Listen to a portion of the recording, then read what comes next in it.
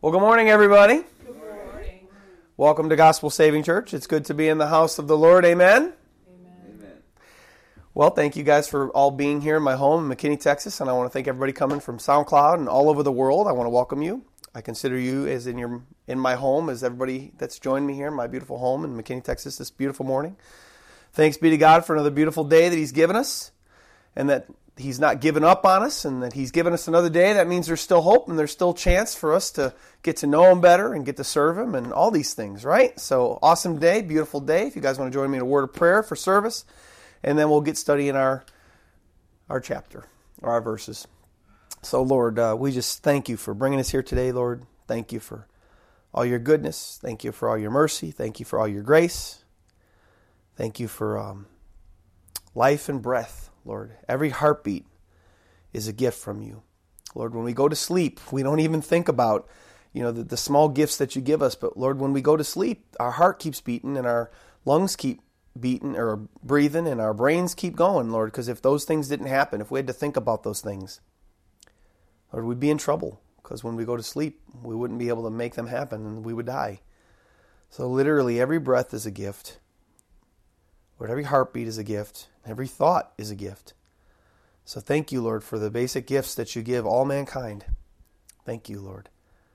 I just pray that you'd bless this service, Lord. Bless this time together, Lord. Bless this message. Lord, your word says that call no one teacher, call no one father in a spiritual sense, because there is one teacher, and that is the Christ.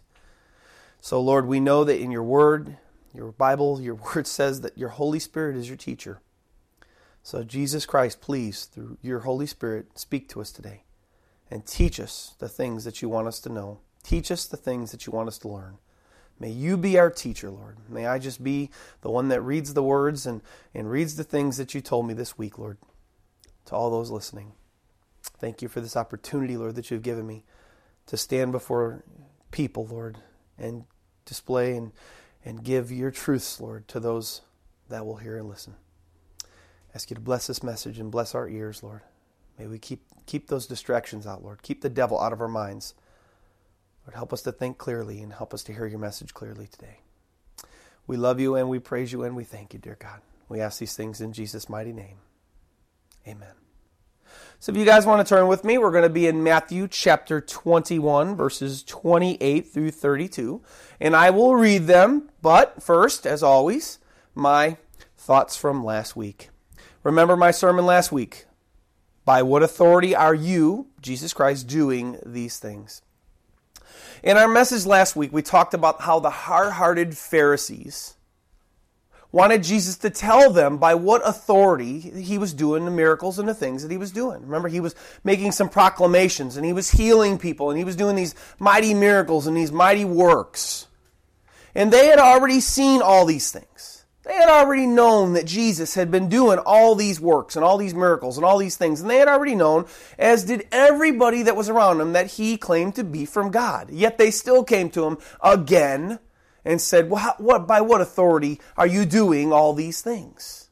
Well, that's redundant. And in redundancy is disrespect. And in disrespect is scorn. Okay, so really they came to him in a scornful, disrespectful way again. By what authority do you do these things? They were mocking him. Well, remember, Jesus answers them back with a roundabout, scornful answer in return. Because the Bible does say in Proverbs 3:34, God gives grace to the humble, but scorns the scornful. Okay? So my point to this overview, I felt like God wanted me to share this point, this main point, looking at that example and not following in those guys' example, but following the example that God wants to give us to how do we come to God today? How do we approach Jesus Christ today? He can still be approached.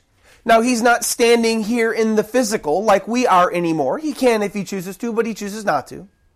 So how do we approach Jesus, who can be in physical but is not, to this very day? Please remember that we need to always be careful. Look at the example of what we saw last week and how those people approached Christ in the wrong way and how he gave them a scornful answer to answer their scorn.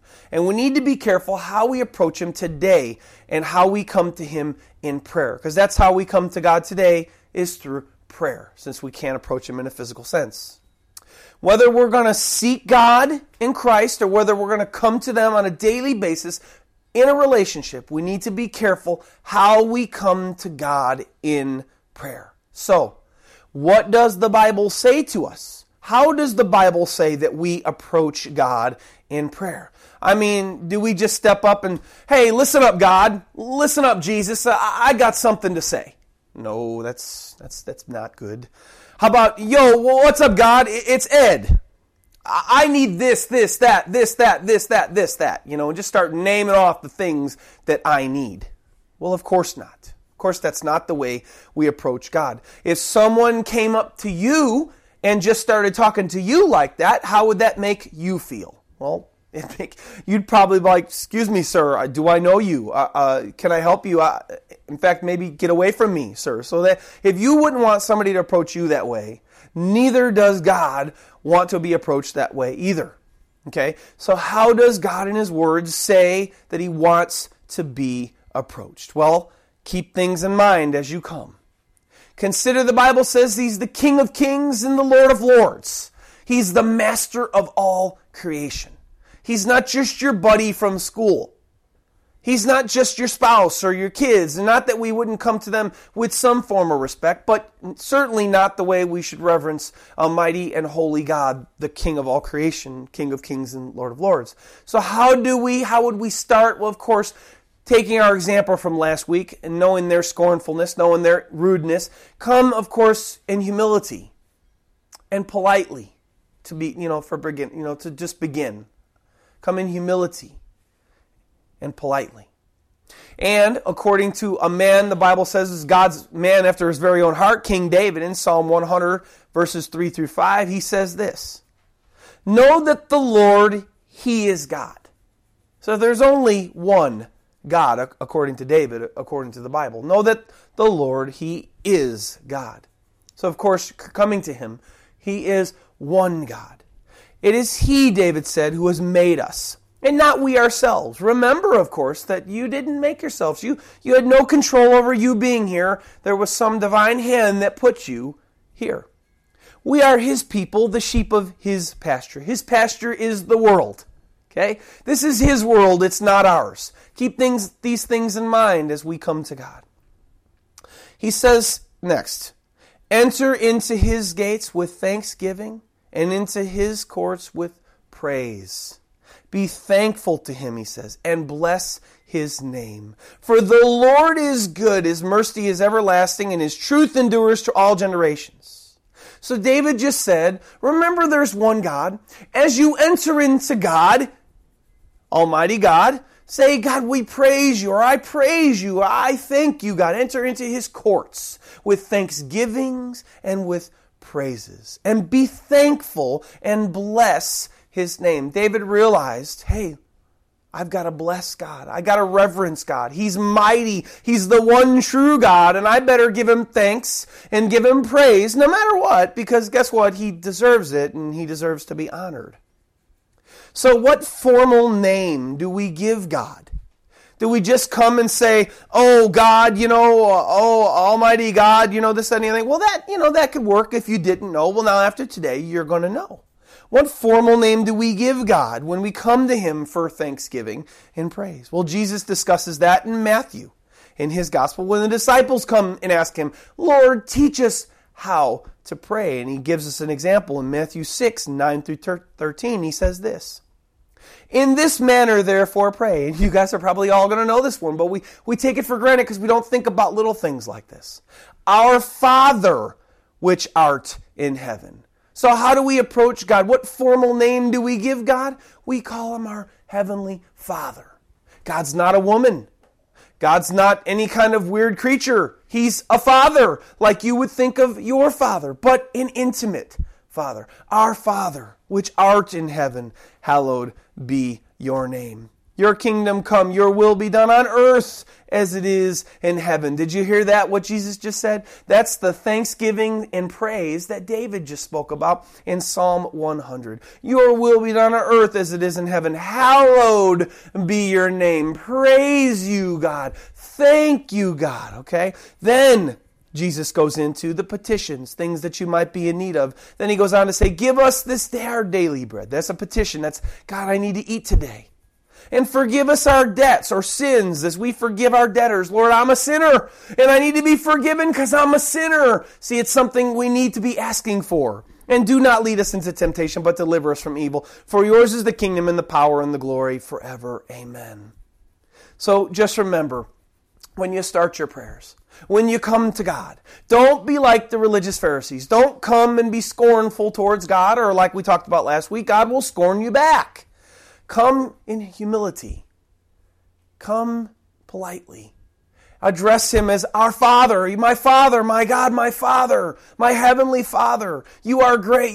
Praise you, God. Look at this creation. Look at this earth and praise him and thank him for all the goodness. There's lots of good things to be thankful for that we live in this world that we live in. There's a lot of bad things, but those we know are not from God. That's from sin. That's from the devil. But all good things, the Bible says, come from above.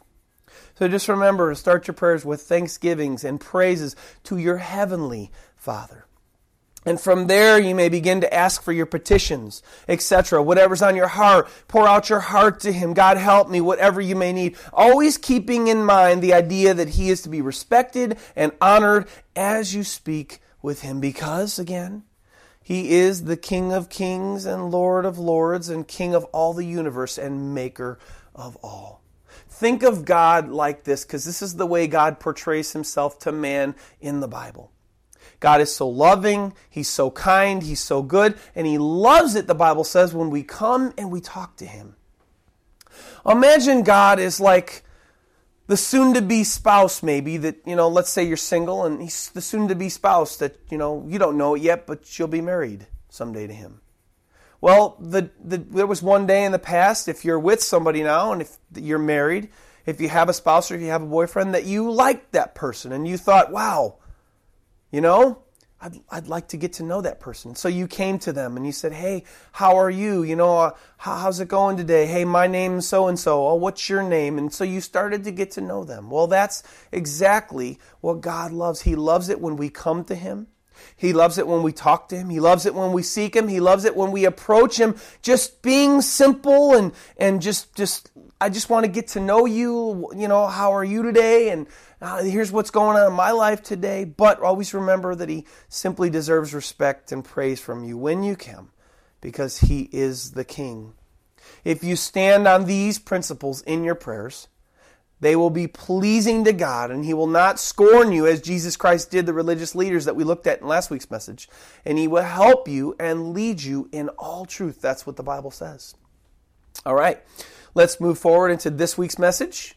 Our title of this week's message, The Parable of the Two Sons. It's exactly the way my New King James Version titles this section of Scripture, The Parable of the Two Sons. So I left it at that, felt that's what God wanted me to title it. Matthew chapter 21, verses 28 through 32. I'm going to read them, and then we're going to teach them. So if you want to join me, verse 28, Jesus is speaking here. He says, "But what do you think? A man had two sons. And he came to the first and said, 'Son, go work today in your vineyard.' And he answered and said, 'I will not.' But afterward he regretted it, and he went. Then he came to the second and said likewise. And he answered and said, 'I go, sir.' But he did not go. Which of the two did the will of his father?" Jesus asked the question. They said to him, "The first." Jesus said to them, "Assuredly I say to you, that the tax collectors and harlots shall enter the kingdom of God before you. For John came to you in the way of righteousness, and you did not believe him. But tax collectors and harlots believed him, and when you saw it, you did not afterwards relent and believe him." So in case you missed our first point there, and in case you missed last week, Jesus was in a conversation with these religious leaders last week that asked him, "By what authority do you do all these things?" Well, here in verse 28, we start out with Jesus. He said, but what do you think? He's asking a question. Who is he asking a question to? He's still talking to the religious leaders that had just answered him scornfully about John the Baptist, where the baptism of John the Baptist had come from. The word there, but what do you think, means that he's still talking to someone else. Okay, he's still addressing somebody. So he's still answering these religious Pharisees. Okay, verse 31 also makes it clear that he's speaking to the religious Pharisees in this little discourse, in this parable. So first, remember, Jesus gives the religious leaders back in Matthew 25 or 21, 25 to 27, he gives them a scornful answer to their scornful question of by what authority was he doing the things he was doing. So although he gave them this question, although he answered them back scornfully, he was not quite finished addressing the religious leaders as we see in our scripture today. He's not quite done answering them on the answer that they gave him about John and the question they asked him. And so so you can be prepared. We're probably going to be in his answer for about 3 weeks. Okay, he will be talking to them about what they said for the rest of chapter 21, all the way to verse 46, and actually all the way into chapter 22, verse 14. Okay, he's got a lot to say to these guys about the answer that they gave him about John the Baptist and the scornful way that they asked him a question about what authority he did the things that he was doing. He wasn't shy. He wasn't scared of them at all. He was going to let them have a piece of his mind, and that was going to be it. And Jesus was just full of things to say to these guys to show them that they were wrong and that they had hard hearts for thinking and acting and answering the way that they did toward him and toward John the Baptist. So just what does Jesus have to tell them about the scornful question they asked him and the answer they gave him about John? He decides here, and the next two as well, to demonstrate, to illustrate to them his thoughts, his comments in a parable. This is the first one. He'll answer them with this first one, with the second one, the rest of Matthew chapter 21 and 22, 1 through 14. He gives them 3 consecutive parables to talk to them about their hard hearts toward him and toward John. He starts off with this parable, the parable of the 2 sons, and he goes on with 2 more. So today, I'm going to read over this first parable in verses 28 to 30, and we're going to give a short overview. I'm just going to kind of what it means, what is he saying, I'm going to describe it a little bit, and then we're going to go through exactly what he meant by this parable that he gave. So if you want to read with me again, I'm going to read over these 2 verses, and I'm going to talk about them, and I'm going to discuss them, and I'm going to explain them. You can listen along or you can read along with me again. He says to the religious leaders, the Pharisees, in verse 28, he says, "But what do you think?" Question. "A man had 2 sons, and he came to the first and said, 'Son, go work today in my vineyard.' He answered and said, 'I will not.' But afterward he regretted it, and he went. Then he came to the second and said likewise, and he answered and said, 'I go, sir.' But then he did not go." So what do we have? We have a man, and he has 2 sons. He has this vineyard. Now, if you don't know what a vineyard is a place where you grow grapes. It's a place to go work in.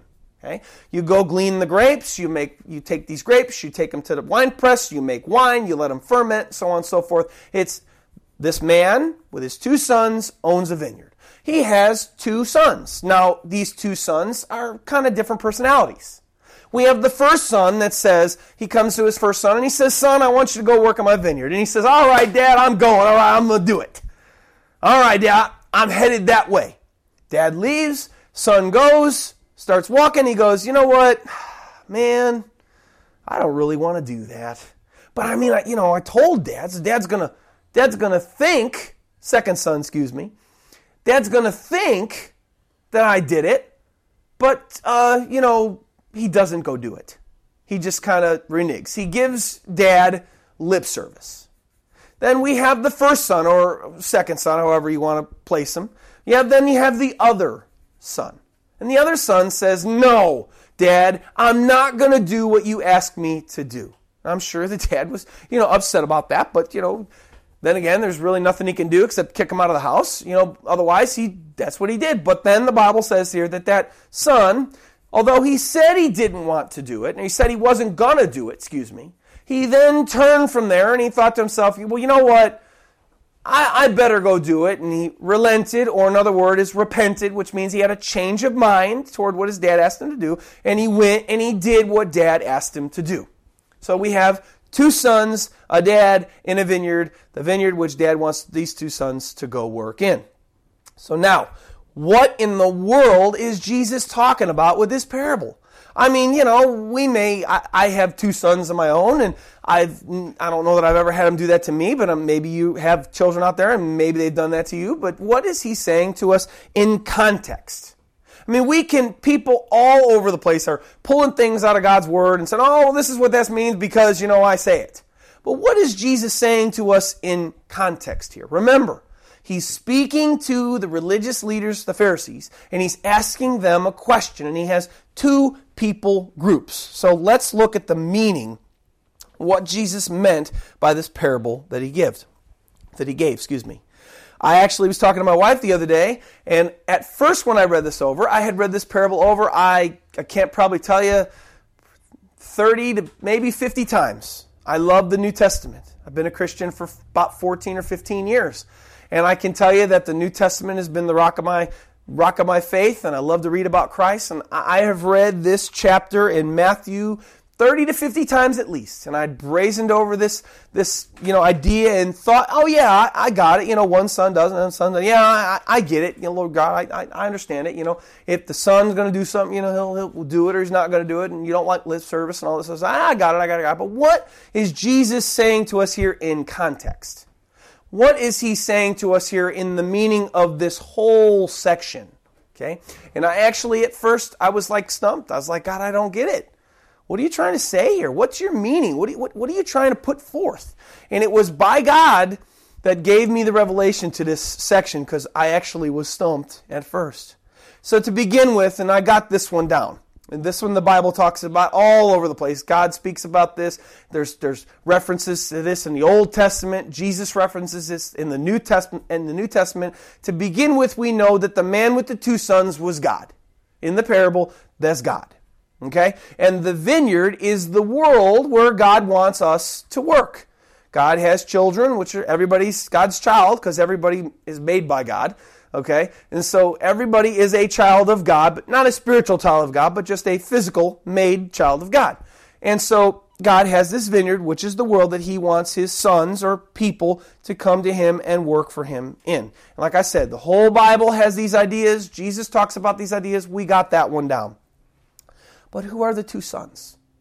Who are the two sons that Jesus is speaking about here? We have one son that said he wasn't gonna, and then regretted it and repented and did it. And then we have one son said, I'll do it, gave dad lip service, gave God lip service, and then went ahead and just didn't do it and kind of went his own way. So who are these two sons? If we look to verse 31, we'll see who the two sons are. Notice the comparison Jesus makes in these people groups here. Verse 31. Which of the two, say sons, did the will of his father? So they, the religious Pharisees, said to him, the first. Jesus said to them, which they would be right, assuredly I say to you that the tax collectors and harlots enter the kingdom of God before you. Notice the two people groups that he gave there. Tax collectors and harlots, or in other words, the Bible would call them, the New Testament calls them sinners. Meaning, we're all sinners, okay? Everybody on the face of the planet is a sinner. We've all broken God's laws. But when the Bible references here in the New Testament, tax collectors, harlots, sinners, they mean people that live in willful sin. People that aren't kind of trying to live for God. They just kind of live in whatever they do, the things they want to do, and they just live in purposeful, willful sin. Tax collectors, harlots, sinners. Kind of prostitutes, those kind of people. And then we have the other people. We have the religious Pharisees. Notice those comparison between these two peoples. We have these religious leaders and these willful, sinful people that are living willfully in their lives any way they want. Well, God showed me this to this parable. You see, in life, really, and I'll make this statement before I reference the two groups of people here. In life, there are two types of people. There are people that say right away, God, I don't follow God. I have nothing to do with God. Yeah, whatever. And then you got another class of people that say, you know what? Maybe God could make me money. Maybe God could, I can use God maybe for gain. Maybe it's good to have a religious outlook toward life. Maybe I'll be religious. And so you have people that kind of act religious, but then they're really not, they don't live a life for God. They just kind of live, kind of outward, looking like they do religious things. And then I would even add to that, there's a third group, the one that says, I'll go, I don't want to walk for myself, I don't live for myself. So you have one group that says, I'll just go. But Jesus doesn't mention him here because he has a purpose to this parable. So in these two classes of people, these willful sinners and these religious leaders, we have the first, or I should say the second son. Verse 30, a picture of the religious leaders. We have people that become religious leaders. They made a decision at the age of accountability to tell God they would serve him and be on his path. Lord, I'll follow you wherever you go. Okay? But really, they gave him lip service because as it turned out, as they kept going, this road of religion is kind of hard and I really don't want to live for God, so I'm just going to do my own thing. And, I told God I'll follow him, but, really they just gave God lip service because they're too interested and wrapped up in living for themselves. That's the picture of the religious leaders that Jesus gave there. While we have the other son, the first son Jesus talked about. Verses 28 and 29, a picture of them. People who just chose right away in life. I'm not going to live for God. Phooey on that nonsense garbage. I'm just going to live for me, live for the moment, seize the moment, and live for myself and enjoy all the pleasures. That's just the way I'm going to go. And they have no regard for God at all. They just went on and they just did their thing. Well, that would be a picture of the willful, sinful harlots, and that Jesus is speaking about here, comparing the religious leaders to in this section of Scripture here. And again, that's a picture of them in verses 28 and 29, the first son that Jesus gave. But a lot of those people, even to this day, do have a heart change. They do relent or repent, and they turn later on in life at some point, and they really do decide to follow God. That's what they choose to do. So we have these two groups of people that Jesus is pointing out. One is the Pharisees who had just scorned him. One is the people that were kind of accepting of him. The people that were down and out. The people that had chosen their own path, but then, kind of came around and kind of came to God later on. How do we know that Jesus has given this parable against, you could say, the religious Pharisees? Because it really is against them. Because he says there in 31, he says, assuredly, I say to you, the tax collectors and harlots will enter the kingdom before you. That was a slap in their face. Religious leaders, religious Pharisees, Sadducees, they thought, we're the first into God's kingdom. We do all the things that God told us to do. We do them all, and therefore we're going to get to heaven and not those. They looked down upon the person that was caught in sin. They looked down upon the person that was fooling around in their own mess, and they thought, well, I'm religious and I do all these spiritual things, and so therefore I'm going to go to heaven. And so when Jesus said here to them, don't get it wrong when he says tax collectors and harlots are going to get into heaven before you, he wasn't saying that the religious leaders were going to get to heaven. He was slamming them, saying, listen guys, you think you're going to be first, but really you're going to not enter at all because of the way you are. Okay? How do we know now this interpretation is correct? How do we know Jesus was aiming this parable at these two types of people that he was looking at in this section of Scripture? Jesus tells us in verse 31 when he says the tax collectors and harlots will enter the kingdom of heaven before the religious leaders. And the key to knowing what Jesus is picturing, that Jesus is really picturing these two people groups, is the why. The sinners will get to heaven before the religious leaders. Why will the sinners and tax collectors get to heaven and not the people that are pretending and giving God lip service? We find the why in our last verse, verse 32. He says the why. For John came to you in the way of righteousness, and you did not believe him. You could say and relent or repent, but tax collectors and harlots believed him. And when you saw it, you did not afterwards relent and believe him. Notice how he draws John the Baptist back into the equation. Well, what other points in Scripture do we have where we see John the Baptist and the religious leaders and the harlots and the willful sinners? What other section of Scripture do we have that shows us that?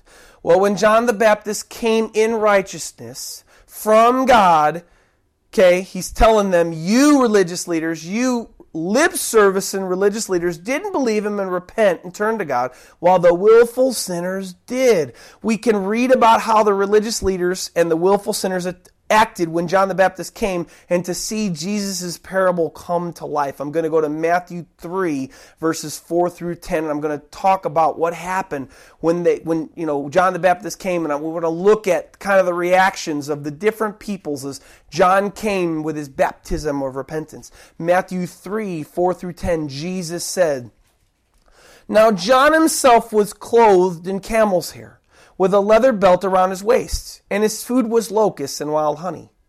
Then Jerusalem, all Judea, and all the region around the Jordan went out to him, and were baptized by him in the Jordan, confessing their sins." So we have one people group that lived in all Judea and all the region around the Jordan and all Jerusalem that were coming out to John's baptism. They respected John. They were coming out to John's baptism. They were letting John baptize them, and they were confessing, "Lord, I'm a sinner. I realize I'm wrong. God, please forgive me." They were confessing their sins in John's baptism. That's one people group. So how do we know which type of people group that is? Well, actually, there's another people group that he mentions here in verse 7.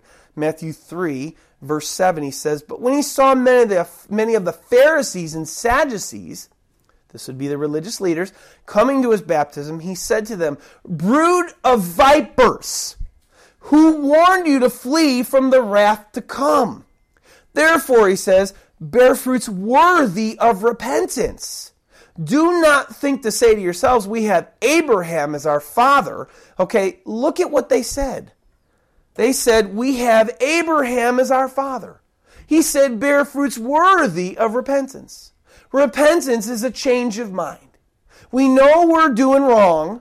We know we're living in sin. We know we're doing wrong, God. And God shows it to you. And if you are on God's path, you'll repent or relent. Or that means, wow, God, I see that I'm wrong. You're right, man. Wow. I can't believe it. Forgive me for my sin. And then, John says, bear fruits worthy of repentance. Then you start a road of stopping your activity, stopping your actions, and turning to God for help instead. And he says to them, "Don't think to yourselves, we have Abraham as our father." This was because they were prideful. They thought, well, because I'm religious, because, I'm a child of Israel, I'm a Jew, then, I'm a child of Abraham, so therefore God will just accept me because, I'm this child of God, this chosen lineage. Well, John here says, don't think that, because I say to you that God is able to raise up children to Abraham from these stones. So don't think that your heritage can bring you some special favor with God. Today we can even get caught up in that. Well, I was raised Baptist, or I was raised this, or I was raised that. And I had a lady one time, I was doing street ministry in Plano near the church I was going to at the time, and I walked up to her and I said, "Hey ma'am, can I talk to you about Jesus?" And she says, as she's getting into her friend's Corvette and running away from me, running away from God, "Well, my grandma was a Baptist deacon." Boom. She thought that because her grandma was a Baptist deacon, that gave her some special in with God, and then therefore she was kind of like a religious leader here. Well, I'm of the seed of Abraham. I'm of the seed of God, so I've got special favor with God because of this. And John says, no, you don't. God's able to raise up children from anybody. You could say from stones, from people, from any people group. And he says here, and he warns them. And even now in verse 10 he tells them, "The axe is laid to the root of the trees. Therefore every tree which does not bear good fruit of repentance," if we're going to repent, then our lifestyle should follow in truth and holiness and not in sin. He says, "Therefore every tree which does not bear good fruit is cut down and thrown into the fire." This is what John the Baptist told the religious leaders. Like I told you, Jesus earlier said the tax collectors and harlots are going to go in before you. He didn't mean that they were going to get in at all, because John here says, no, you're going to be cut down and thrown into the fire if you don't change. So if you continue to walk and do your sinful things, even though you may look righteous and religious on the outside, God knows your heart, and you're going to end up going to hell because of the way you live. So, look at this next idea, Matthew 11 and 12. Go over to Matthew chapter 11 through 12. Jesus has more to say about John the Baptist and how the religious leaders treated John the Baptist and even what they said about Jesus. Matthew 11, verses 11 and 12. Jesus says, "Assuredly, I say to you, among those born of women there has not risen one greater than John the Baptist, but he who is least in the kingdom of heaven is greater than he. And from the days of John the Baptist until now, the kingdom of heaven suffers violence." Or, when you look up the Greek there, it's not that violent people are taking God's kingdom away from him. Oh, I'm wrestling God's kingdom away from him. The Greek there says that the kingdom of heaven suffers violence. That would be people forcing their way into heaven, is what Jesus was saying about after John's preaching. And he says, and the violent take it by force, or the strong-willed. No, I see I'm wrong. I've got to get to heaven. No, I'm going. Nobody's going to stop me. I want to go to heaven. I want to be with God. So the strong were going to take it by force, or they were seizing it. They were seizing the moment. They were seizing the opportunity. All why? Because of John's preaching, mass amounts of people were getting saved. John was coming saying, repent, Israel. You live in wickedness. You're sinners. You're living not in God's way. You're going to end up in the fire if you don't repent. In the lowly, the tax collectors, the sinners, many of them were saying, oh, wow, we need to turn. Oh, gosh, he's right. Their consciences were convicting them, and they were like, we need to turn. And so because of John's preaching, the same people that Jesus was saying here, that the tax collectors and harlots were going to enter the kingdom before them, because when John came and preached, they realized they were wrong and they repented and they turned to God. They became like that first son who said, I'm not going to do what you say, God, but then, wow, they repented and they turned, and then now they're going to get to heaven firstly. They're going to be the first to get to heaven. According to Matthew 3, 5, 6, like I said here, Jesus said here, the willful sinners from all the land of Israel and even the world were going to be getting to heaven. And listen to what the religious leaders said about John according to Jesus here in Matthew 11, 18, and 19. He goes on to say about John the Baptist, "For John came neither eating nor drinking." Now this is the other side of the coin. Just like we have two sons in our scripture today, Jesus gives the other side of the son here. The other son gives us the other picture here. "For John came neither eating or drinking," and they say he has a demon. Well, who's they? Well, the religious leaders. The religious Pharisees, these lip service people, were saying that John had a demon. We're not going to listen to John. He's got a demon. And then they said about Jesus, unfortunately, in 19, the Son of Man came eating and drinking, and they say, look, a glutton and a winebibber and a friend of tax collectors and sinners. Well, I can tell you, I thank God every day that Jesus is a friend to tax collectors and sinners, because I'm a sinner. And although these guys didn't think they needed help, they did. Well, the sinners realized they needed help, and God offered to them, and they took it. Hence the two pictures of the two sons in the parable of the two sons. So it's easy to see that the religious leaders were not receptive to John's message of repentance and his coming from God, and they rejected him and did not turn to God's path, while the lowly, willful sinner and sinners accepted him and his message and repented from their evil, and they turned to God's path. Even past John's ministry, we can even look to Jesus' ministry.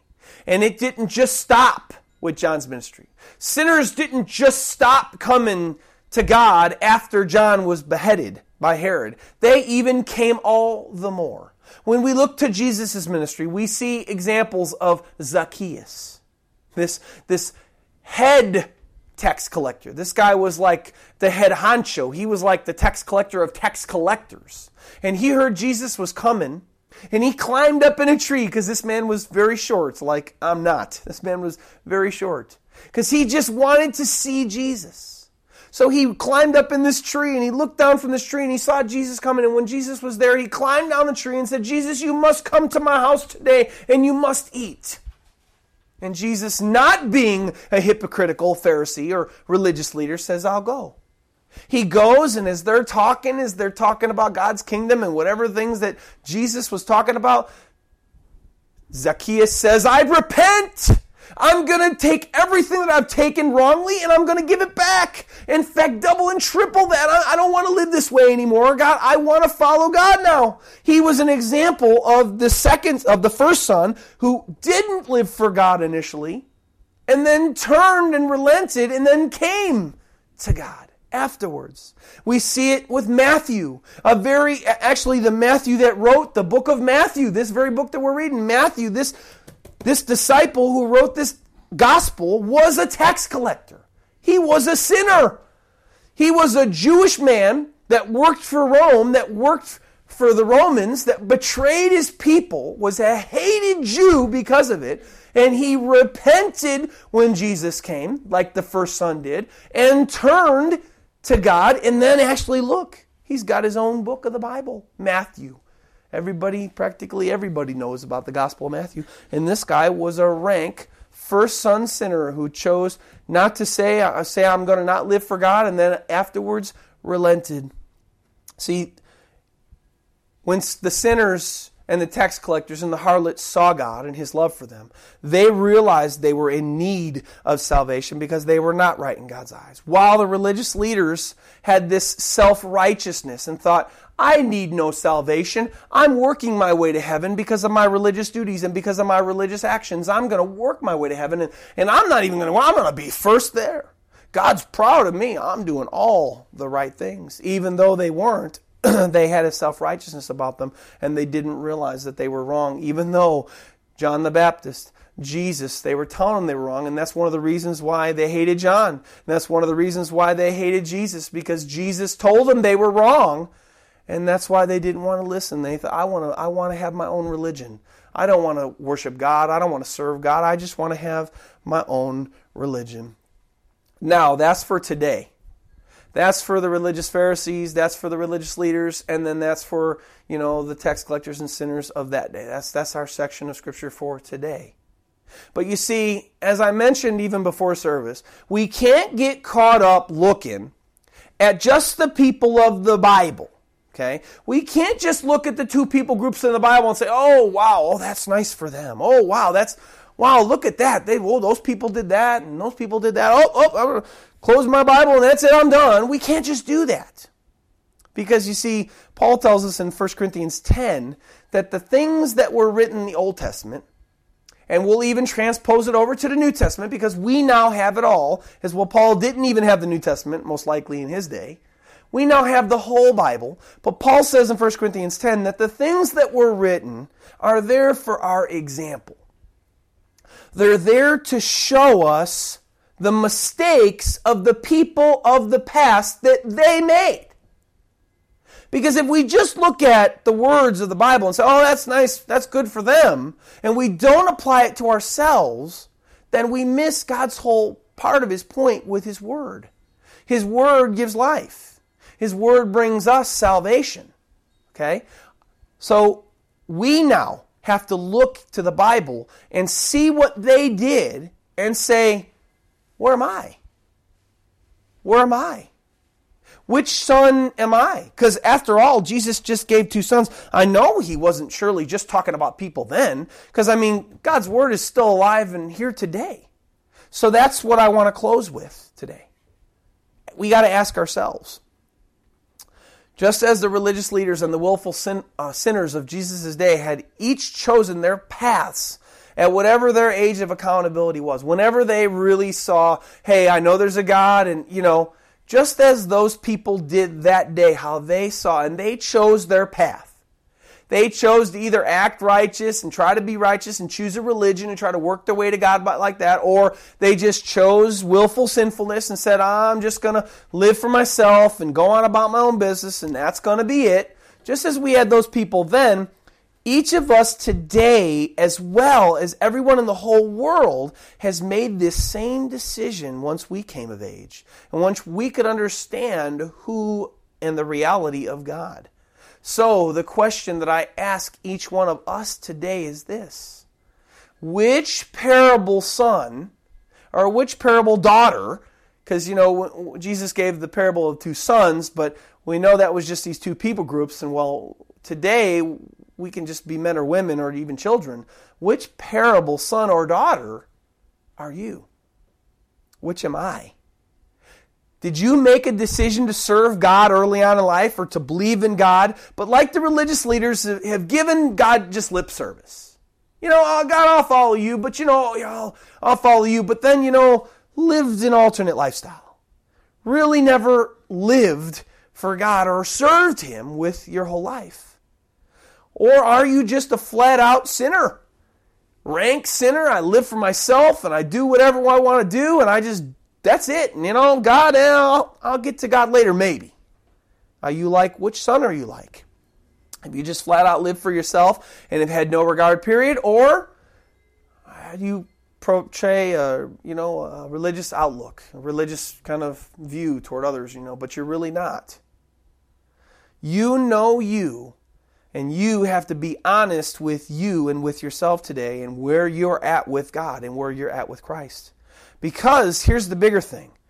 You may think as you sit there and as you listen to me from all over the world, wherever you're listening to me from, for every chair in this house, you may be thinking, I know me. I am the way I am.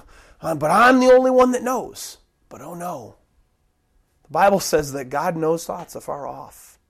God knows every single thing about you. He knows every intent of your heart. He knows which parable son or daughter you could say that you really are. And in fact, the Bible says that our hearts are wicked above all things and that no man can even know them. God even knows you and me better than we know ourselves. How scary is that? God even knows those times when kind of, we've tried and then, we kind of in our intent, we's like, I'm not gonna, but I'm gonna, He knows that. He knows that you weren't really all there. He knows it. Even when you thought you fooled you, and maybe you were even fooled yourself, but the gain was in it for you. But He knows that. So He knows you better than you know yourself. And He knows today which parable son or which parable daughter you are today. Well, today, I stand here and you listen to me, but I'm like John the Baptist. See, I'm calling people according to God. God's call in my life. My wife has called me before the John the Baptist of today, because that's what I do. I call people to repentance. And whether you are like the first son who just gave God lip service and pretended to live for God, or you just flat out not chosen God's path because you just want to live for yourself, you are not okay with God. You are not okay with Christ. And when you die, the Bible says that you will go to hell. And your destination will not be in heaven. Jesus says in Matthew 12:30, "He who is not with me is against me, and he who does not gather with me scatters abroad." There is no such thing. We have in our world today a very dangerous thing. It's called the gray area. People think that there's this gray area. Oh, well, I can do 5 miles over the speed limit. I do 10 miles an hour. Everybody does that. Well, what does the law say? The law says 30. Law says 40. Law says 50. Law says pay your taxes. Law says, well, there's a gray area. I can do... No, there's no gray area to God, though, see? To man there is. To God there's not. God says black or white. And non-racial, God says it's either black or white every situation to me. Every situation is black or white. You either live for me or you don't. That's what Jesus just said. He who is not with me is against me, and he who does not gather with me scatters abroad. Now, there's confusion today. People don't really know what that means. I've been evangelizing people and talking to people about Christ for 15 years. But this is the real deal, and this is what the Bible says. Because a lot of people today in our country, especially in America, believe I'm a Christian, and that's because they prayed some prayer one time, or they said this or said that, or they made a decision at Bible camp one time. Oh, I love you, Jesus, and they thought, oh, that's it, I'm saved, I'm good to go, I'm going to heaven. But really, in essence, the Bible says that if you're for Christ and if you're for God, then that means that you chose to live your life for them. You chose to love them by your words and by your actions and not just by your lips. Because if I live one way, but then I speak another way, well, that's what the Pharisees did here. The Pharisees said one thing, but they lived another way. Remember, Jesus called them whitewashed tomb. Inside, you're full of dead men's bones, but outside, man, you make everybody think I look pretty, I look good. But that's not the case. Living for God, being saved, is living for God, loving them by your words and your actions and not just your lips. If you are for God, if you are for Christ, you are constantly looking to their word, the Bible, for direction and keeping your life in line with the ways that God says that you should live. And the Bible says that if you're not for Christ, then you're against Him. If you're against Him, then you have chosen the path of self-worship. I live for myself. I don't live for God. And the path of self-worship leads to hell and condemnation. That's the bad news. That's the terrible, terrible bad news. And there are many in our country, especially in America, that are in that boat. But as we spoke about before service, believe it or not, God does not want anyone to be against Him. He doesn't want anyone to go to hell. He doesn't want anyone to perish. 2 Peter 3:9. God desires none to perish and all to come to repentance. So it's not God's will for anybody that they perish. It's not His will that anybody choose a path against Him. It's not His will. It's His desire for everybody to be saved. That's why He showed His love for you and me on the cross. That's why God came in the form of a man. And He chose to lay down His life for you. It's not God's fault if you don't live for Him. It's not God's fault that you haven't chosen to live for Him. He can't make that decision for you. You have to make that decision for yourself. Just like that day, that faithful day, if you're out there and you're listening to me, you got married. You chose the path of marriage, or you're choosing right now the path of singleness.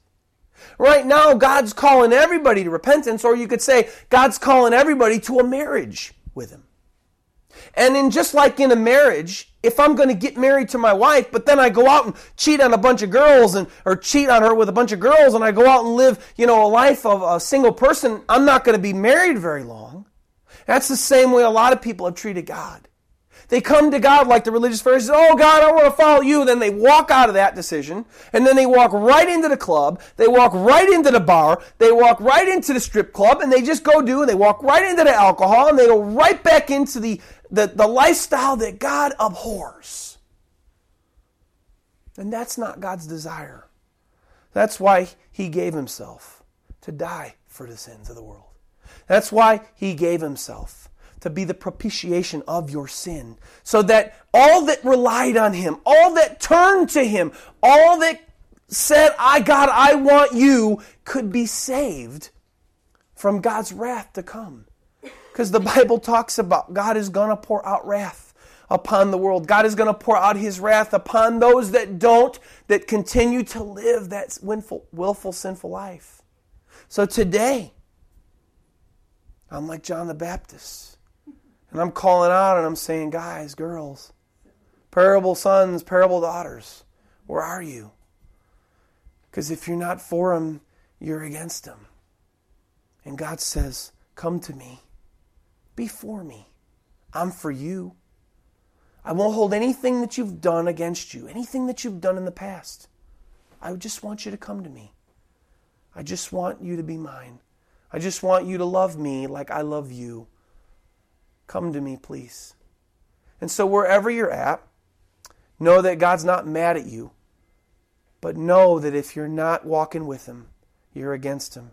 but he wants you to turn to him, and he's offering you that right now. He says, come. I don't care about where you've been. I just care about where we're going. So come to me, please. And I'll accept you, and I'll take you in, and I'll clothe you with white garments, and I'll make you pure, and I'll forgive you of all your sin, because I love you. So wherever you're at, know that there's hope, but that you have to turn to him, or else you're against him. So please today, on your way, going wherever you're going, think about these things. And understand that it's a life choice. And God wants you to marry him and be his forever. And if you're not there, please get there. Because just like John the Baptist, repent, please, or else the wrath of God will be waiting for you when you die. Join me in a word of prayer, please. Thank you so much, God, for your word. Thank you so much for John the Baptist's message, Lord. Thank you so much for your message, Jesus. Thank you so much. For, Lord, we know, Lord, each one of us knows which path that we're on. Lord, and any that are out there that are listening to me all over the world, wherever they may be, if they're in just willful sin and living for themselves, and even though maybe they're showing a righteous outside and they're really not living for God, Lord, you know who they are, and they know who they are. Or those that have just said, oh, you know, God, whatever, I'll get to him someday, and you know that they're against you too. And just like John the Baptist was out there preaching in his day, and those people knew it then too. But Lord, that's why you called John the Baptist. That's one of the missions that you gave Jesus, to call not the righteous to repentance, but the sinners. Not those who think, oh, I'm all righteous and I've got it, I'm healed, I don't need anything, I'm good to go with God. But those that realize, wow, I didn't know that I have to be for God or I'm against him. So Lord, the message of repentance is not a sad one or it's not a bad one, it's a good one. And I pray that everybody listening to me would realize that and not take a self-righteous attitude after they hear this message, but realize, wow, I've missed the mark. And that they would turn to you, Lord, with all their heart and not just their mouths. And that they would surrender to you and give you their lives and make you their Lord. And just stop playing games. Because, Lord, this life will soon be past. Lord, we will all die very soon. But, Lord, afterwards, that's what matters. What matters is where we'll be for forever. We only live in this life for a few years, really, in the span of eternity. I pray, Lord God, that we'd be more mindful of an eternal perspective, Lord, and not just a right here, right now perspective. Thank you, Lord God. Please turn men and women and children unto you by your word and by this message. I love you and I praise you, dear God, and we thank you for all these things. In Jesus' name we ask these things. Amen. Praise God, everyone. It's Pastor Ed here, and thank you so much for listening to the message. It's my prayer that you were encouraged and challenged with what you heard today to be a doer of God's word and not a hearer only. Because your life will soon be past and only what you've done for Jesus Christ will last. If you live in the Dallas, Texas area, we want to invite you to come to our little house church here in McKinney, Texas. Sunday mornings, our service is at 10:15 and the directions can be found on our website. Also, if you have any prayer requests or questions, or maybe you believe God has called you to support this church financially, please go to gospelsavingchurch.com and click on the appropriate links. I would love to hear from you personally. God loves you very much. Please love him back by the way you live your life. God bless you and have a wonderful day.